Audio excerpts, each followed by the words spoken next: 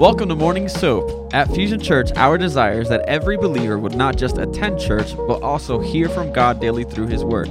As we read the Bible, we begin to see how God responds to things. Doing daily devotions repatterns the way we think, transforms the spirit of our mind, and helps us become more like Jesus. Join us here Monday through Friday as various pastors and leaders at Fusion Church share devotion and teaching through that day's soap scripture. Download the current soap reading plan at fusionchurch.cc/soap. Let us pray and let's see what God has for us today in Leviticus 18. Lord, I come to you humbly. I come to you with open heart, open mind, and so do all of us today on this call. Lord, we just come to you wanting to hear your word, your love, your truth, your instruction, your teaching for us today. I just pray that you continue to guide us, work within us, continue to mold our hearts for you, continue to grow us closer and closer to being more like your son, Jesus, and less like our fleshly selves. Lord, I surrender myself to you, that this be your message, that these be your words, that you guide my lips and my tongue today as we talk about this subject with all that is going on around us in our world. In Jesus Christ's name I pray. Amen and amen. Amen. All right. So let's dive into it. I see we've got some foreign callers coming in. I see some Dominican Republic people coming out there. So, hey, let's give it up for those that are out in the Dominican Republic doing great work for the Lord and loving on those as a part of our Go mission here at Fusion Church. I want to thank you all for being out there and doing such good stuff. But let's read Leviticus 18 and see what we have. Verse 1. I'm reading out of the New Living Translation. Then the Lord said to Moses, give the following instructions to the people of Israel. I am the Lord your God. So do not act like the people in Egypt, where you used to live, or like the people of Canaan, where I am taking you. You must not imitate their way of life. You must obey all my regulations and be careful to obey my decrees, for I am the Lord your God. If you obey my decrees and my regulations, you will find life through them. I am the Lord. Verse 6, you must never have sexual relations with a close relative, for I am the Lord. Do not violate your father by having sexual relations with your mother. She is your mother. You must not have sexual relations with her. Do not have sexual relations with any of your father's wives, for this would violate your father. Do not have sexual relations with your sister or half-sister, whether she is your father's daughter or your mother's daughter, whether she was born unto your household or someone else's. Do not have sexual relations with your granddaughter, whether she is your son's daughter or your daughter's daughter, for this would violate yourself. Do not have sexual relations with your stepsister, the daughter of any of your father's wives, for she is your sister. Do not have sexual relations with your father's sister, for she is your father's close relative. Do not have sexual relations with your mother's sister, for she is your mother's close relative. Do not violate your uncle, your father's brother, by having sexual relations with his wife, for she is your aunt. Do not have sexual relations with your daughter-in-law. She is your son's wife. So you must not have sexual relations with her. Do not have sexual relations with your brother's wife, for this would violate your brother. Do not have sexual relations with both a woman and her daughter, and do not take her granddaughter, whether her son's daughter or her daughter's daughter, and have sexual relations with her. They are close relatives. This would be a wicked act. While your wife is living, do not marry her sister and have sexual relations with her, for they would be rivals. Do not have sexual relations with a woman during her period of menstrual impurity. Do not defile yourself by having sexual intercourse with your neighbor's wife.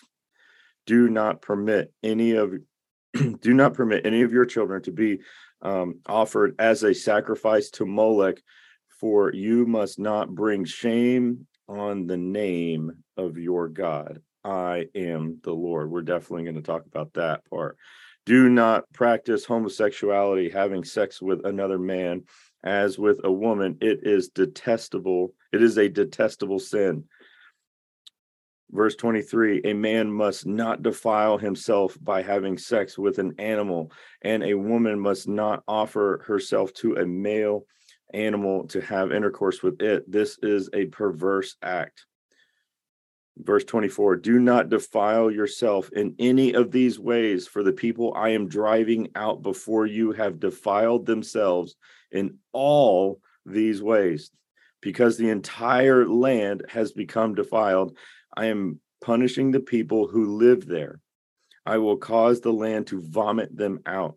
You must obey all my decrees and regulations. You must not commit any of these detestable sins. This applies both to native-born Israelites and to the foreigners living among you. All these detestable activities are practiced by the people of the land where I am taking you, and this is how the land has become defiled.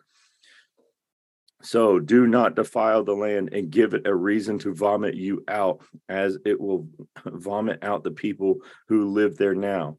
Whoever commits any of these detestable sins will be cut off from the community of Israel. So obey my instructions and do not defile yourselves by committing any of these detestable practices that were committed by the people who live in the land before you. I am the Lord your God. The word of the Lord. All right, go ahead and get a good stretch in, definitely today, as we dive into this. And get a good swig of your coffee if you got any, or tea,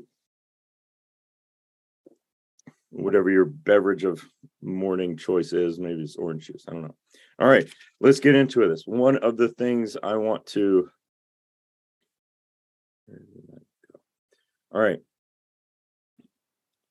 one of the things I want to kind of go into as we read this, as we look into this, I want us to look at this from more than just legalistic black and white eyes. I want us to really open up our spiritual eyes as much as possible to see what God is fully talking about here.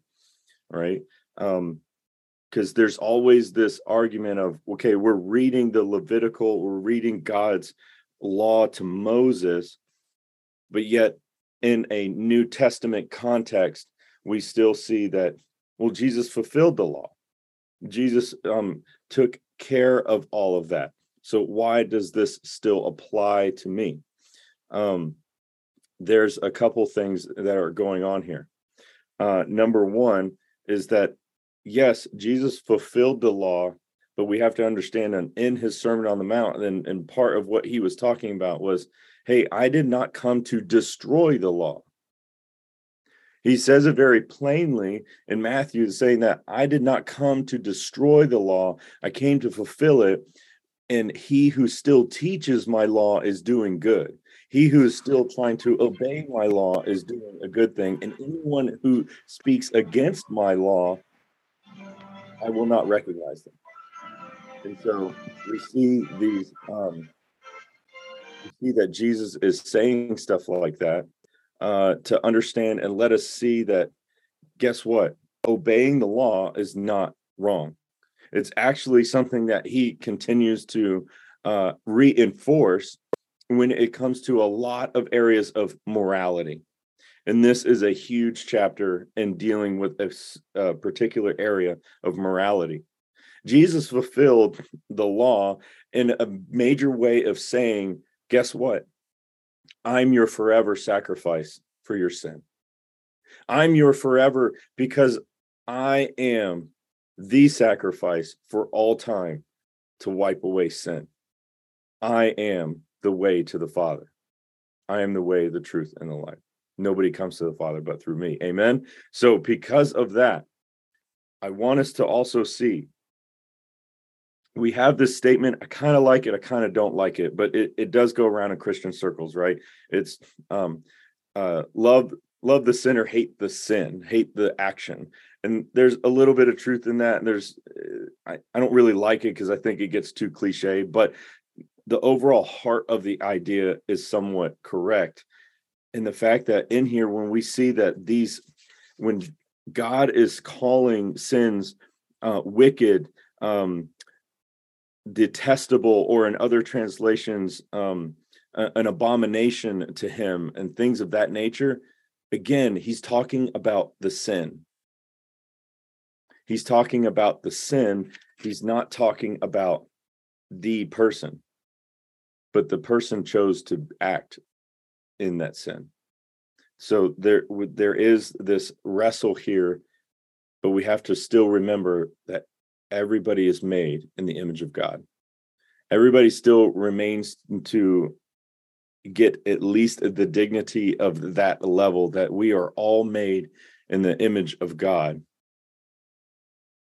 But the actions in which we choose to partake in or not partake in is a major factor. That's where God is saying that this action that you're doing, this choice that you chose to go forth and do this, is not right. We see that one of the main things here is, well, this was just to the Israelites. Well, here's the problem. Even in here, I don't even have to go to other verses. We can just look at 18 alone. God is still judging people that are not in Israel. Because if God is the creator of all, if God is the creator of everyone, he is Lord of everyone still, even in the Old Testament. God is still God. God doesn't change. He's still the judge of everyone, period. What he's trying to do in the context of the Old Testament with Israel is that Israel is supposed to be the light to the world, to bring everyone back to worshiping God. But we see that Canaanites, Hittites, Jebusites, all of these other groups, all of these other people have walked away from God and have their own gods and have their own way of acting and doing whatever they want. And so we see that God is judging those even outside of the nation of Israel, which lets us know, yes, God is the God of all. And so there's kind of this level of there's certain arguments against even listening or paying attention to Leviticus 18 here. And I'm telling you, no, it's still God's word. And that's a big part of it. And because this is God's word, this is where we are rooting everything here, is because we believe that this, in its original language, was directly inspired by the Spirit of God and is God's word for all mankind. In John 1:1, we see, in the beginning was the Word, and the Word was with God, and the Word was God. In 2 Timothy 3:16, all scripture is breathed out by God and profitable for teaching, for reproof, for correction, and for training in righteousness. All of it.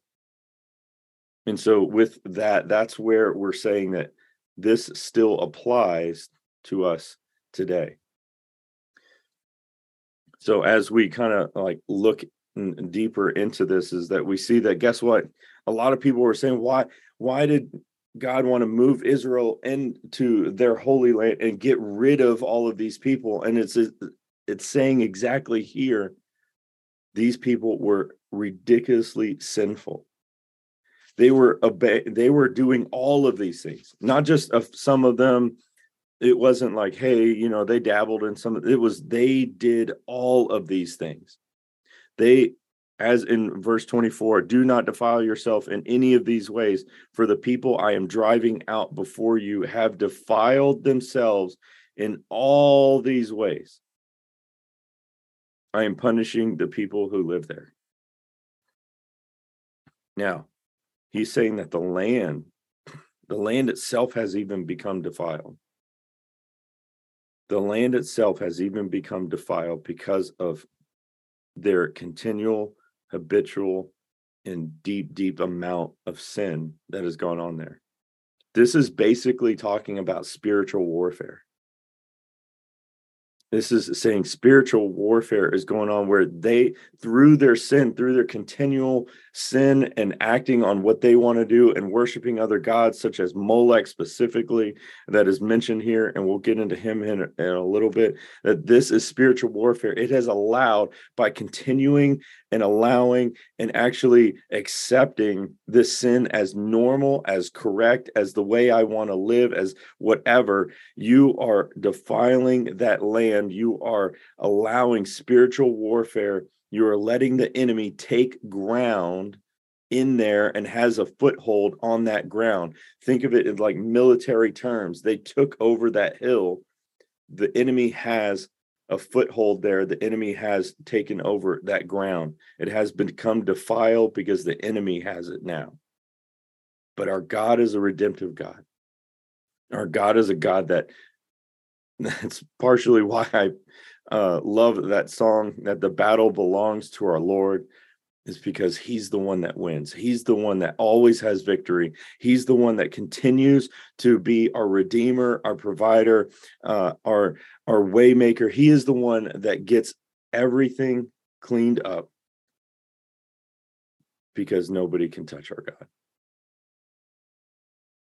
We have so much goodness out of what Jesus has done for us. Maybe some of these areas that we have described in reading through this chapter is an area that all of us are. So let me say this: all of us are tempted in different ways in our lives. All of us have different weaknesses. Some of y'all have heard it plenty of times. Gummy bears and Oreos. Let's go. All right. So you wave a bag of that around, I'm like, ooh, squirrel. Like it's a temptation, right? We have brothers and sisters that this is an area of a deep temptation for them. But our God is greater than that. Our God is better than that. Our God is one that we can lean on as our rock, our foundation, that we can focus on. This is where we need to have our focus. And that saying that too often here in these areas, we see that people are doing this because they don't know who God is. They don't know who God is. So Molech, what's the big deal with Molech? Molech was a god specifically that he was the god of the Canaanites, and he's been the god of actually multiple different tribes of people. Even northern Israel got into a point in history in the Old Testament here where they were even worshiping to Molech. And it says, I do not permit any of your, this is verse 21, do not permit any of your children to be offered as a sacrifice to Molech, for you must not bring shame on the name of your God. I am the Lord. Okay, what was this happening? Here's what happened. They had a giant golden, almost like a golden calf. They would have his hands out like this and like a giant crayon. I mean, this is huge. The hands alone of this statue made of like bronze or some type of metal, that would be as big as like a baby carriage or a basket. It's massive. And there would be a burning hot flame underneath the hands. And it would burn the metal of the hands to the point that the hands would glow red hot. And that's when they believed that, hey, when the hands were glowing red hot, Molech was ready to receive any of its sacrifice. And this is where it gets pretty brutal, right? They would put the babies on that burning hot hands, and they would be pounding loud drums, stirring up Moloch and saying, yes, this is a sacrifice because we worship you. And the drums would be so loud as to drown out the screams of the baby until it died and was completely burned up. This was done by, and this was done also by northern Israel at a certain point. It was done by what they, even the babies that they chose were usually like temple prostitutes. But it would also be other people that just, guess what, didn't want their baby anymore. And so they offered up their baby as sacrifice. I didn't want this baby. This baby was created out of wedlock. This baby was created out of an accident, a sin, a problem. It wasn't designed or wanted by the people. And so unfortunately, we see too much of modern day of this happening as well. I don't want this baby. I don't need this baby. I'm going to offer it up. And this is where we get into that problem. Do not sacrifice your children to Moloch, the god of comfort, the god of your fleshly desires, the god of your own understanding, and not God's.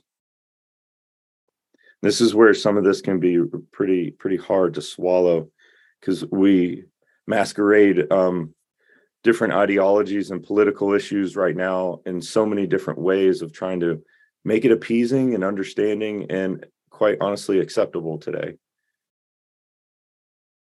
But that's ultimately the core root of it is, in most cases, I just don't want it. And so I'm going to offer it up. And that's where we see a problem here. Now, the other one, the verse right after that is also verse 22. Do not practice homosexuality. So I chose the New Living Translation specifically, even for this chapter specifically, because it says that. In other translations, it will not say homosexuality there. It'll just go straight into do not have sex with men as men have sex with women. It's detestable or an abomination to the Lord. I want us to understand that they put the word homosexuality in there specifically, not because that's the Hebrew. There was no Hebrew word for this. It was just describing the act. Today, in our current language, as we have it today, yes, homosexuality is a new term. It's actually a term since the late 1800s that came around in our English language to describe the physical action of same-sex actions. And so that's always a controversy of like, well, that wasn't in the Bible and that was put in there. Yes, and I'm going to tell you right now, understand, there's a problem with every English translation of the Bible, because guess what? It's not Hebrew and Greek. When we translate things into English, when we have to, there's just certain words and different cultures and translations from that original language that don't always fit. So we try to get the best intent and understanding into the best way we can for us to understand what God is talking about. This is why we do, at times, you'll hear Pastor Brendan, myself, and so many others, and Pastor Jason, bringing up, what did the Hebrew word here mean? What did the Greek word mean in here? We want to get back to, because that's the core root of understanding that this is the word of God in its original context, in its original language. And yes, I'm going to tell you, no matter what English translation you read, that none of them are perfect, because it's not the original language. Okay, so I want us to move on from that, because that is a common stabbing point that a lot of people want to use. Well, it's not okay. I got it. Guess what? They didn't write it in English in the original language in the first place. So it's kind of not, it's a moot point, honestly. But the point is that it's describing the physical actions that God is saying is a sin, and it's been a sin since the beginning of mankind. It's been a sin since the beginning of mankind. We see that these are a big deal because these are not just sins against ourselves. We see that it defiled the land. It gives the enemy a stronghold into not only just your individual life, but not only gives a stronghold into your family's life, but it gives a stronghold into physically the land that community is in. And it's destructive. It's destructive. We see so much hurt and turmoil and pain when these sins are done, when these sins are accepted, when these sins are taken on within our lives, our families' lives, our communities' lives. We see so much hurt and pain come from the second and third order chain events when these sins are committed and continued. That's why, like, God took a specific amount of time to understand. He almost gave you the, hey, understand this is a major topic for me, because I'm going to give you this paragraph before we get into the actual law. The first 5 verses is basically saying, look, I want you to understand that this is a big deal, because this is destroying these other nations. This is what's killing Canaan. This is what's defiling the land. You shall not imitate their way of life. You must obey all my regulations and be careful to obey my decrees, because I am your God. I am who love you. I am the one that created you. I am the one that has your best interest. I know all. Would you come and trust me?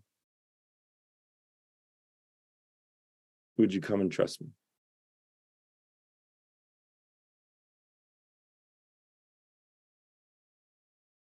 This is so much more than identity politics, and probably one of the worst words in the English language is the word love, because it's an all-encapsulating word that has been able to be defined in so many different ways and used for any old purpose. Love is a great word, and it's also a terrible word, because in other languages, they have multiple different words for love to describe the type of love that is and is not. We all know that the love I have for my mom and my parents is much different than the love I have for my wife, Gabby. So why are we using the same word for two different types? But that's what we have in our English language. And so we get to, unfortunately, in our times, we're redefining words to match our feelings instead of matching the truth. And so this is kind of a problem. But yes, there's nothing wrong with Doug and I saying, hey, love you, brother. I pray for you and wish the best for you and everything. There's nothing wrong with 2 women doing that and everything else. But the problem is when we become into a physical action that God has said, no, this is where the line is drawn. This is the problem. This is when sin creeps in. This is when hurt and pain towards others creep in. This is when division in families, division in relationships, division in the people and communities. This is when so much hurt comes in because of this. This is not to hurt you. This is for God to protect you. You know, King David would sit down and he would just read and read God's law, because his spiritual eyes were open to be able to see that this is God's love, because we protect those that we love. That we love like family, that we love like brothers and sisters, that we love as those that we want to make sure that when see the best in their lives for them. When we truly love like that, when we love to be able to tell somebody you're on the wrong path, and let's turn around and I want to help you together, let's walk the right way. When that kind of love, not the, well, I don't want to be a nuisance, I don't want to tell them anything that'll hurt their feelings. That's not love. It's weakness. And it's hurtful. Love is saying, hey, Brother Doug, what are we doing? Come on, brother. Let's go pray together. Let's go seek God's best together. Let's go seek his blessings. That's when ladies do this all the time, and locking arms through Imago Dei or Leadership Academy or so many other things where we see our ladies doing that. We see our men doing that at fight night and fight club, and coming together and just saying, we are believing in the best in what God has for us, because we know that that produces true, not temporal fruit, but eternal fruit. When we seek God's best in our lives. And when we are able to open our spiritual eyes and see what God is doing,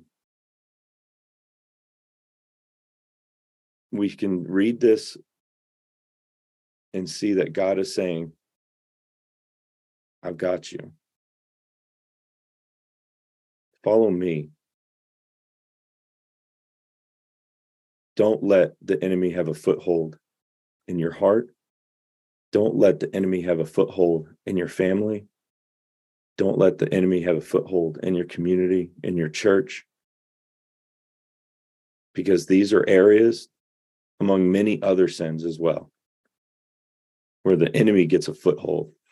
The enemy gets to stomp in and say, I'm going to sit down on this couch and I'm going to own this living room. Don't let him have a foothold. Don't let him defile any of the land. Don't let him come in. And too often, the enemy doesn't come to your door in a red suit with horns and a pitchfork and say, I'm here to destroy you. He comes with a smile, looking like a neighbor, with a warm pie, saying, welcome to the neighborhood. Can I come in and chat? And it looks good. It feels good. He says, what's the harm in that? And that's why when God's talking about dying to our fleshly desires, that it's harder than we think.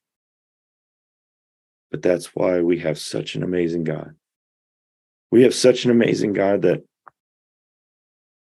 among all of these sins, among all of the other sins that have gone on, we see that even do not defile yourself by having sexual intercourse with your neighbor's wife. We see that in King David and 2 Samuel 11 with Bathsheba. We see all of these things. We saw so many other detestable sins, we saw that even Peter denying Jesus 3 times.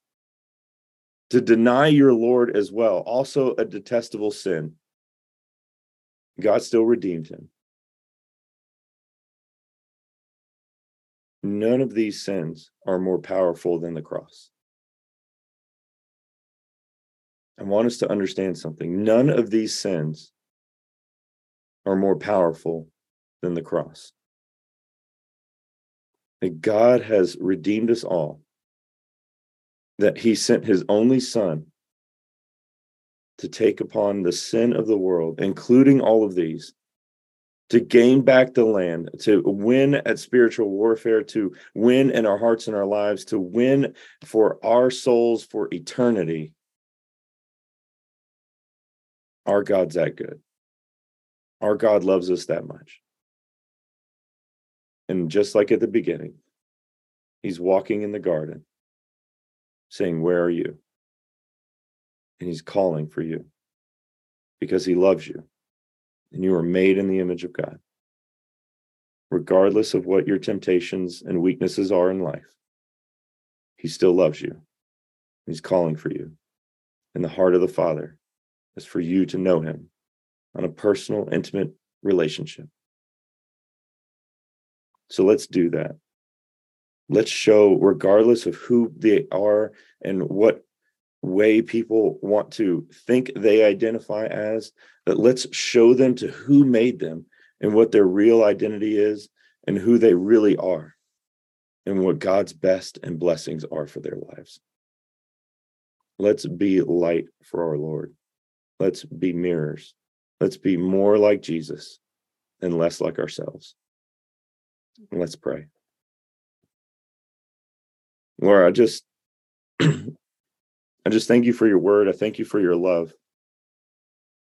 Too often we think of that word law and we think of like a gavel, and we think of getting hammered over the head and beaten up. And that is not the heart of you, Lord. We know that these are gates, just like a shepherd herding his sheep, that there are gates to keep the flock within bounds and to keep the wolves at bay. Lord, may we just understand that your fences and your gates and your laws and your rules and your love for us is exactly where it's coming from. It's your love to protect us, to guide us, to keep us safe, to keep us closer to you and not the wolves. Lord, we just thank you right now for all that you do in our hearts and our lives. Let us be reflections of your Son, Jesus. May we continue to grow others and show others the love that you have in so many. In Jesus Christ's name I pray. Amen and amen. Everyone, I hope you all have a great Thursday. We can't wait to see you this Sunday, and we are getting closer and closer to Christmas. And so be on the lookout for all of that good information as we get into so many different amazing things that are coming up in December, Freedom Conference, and all of the great stuff, including our Christmas services as well. It's going to be a great time. My favorite. See you all then. Take care and God bless.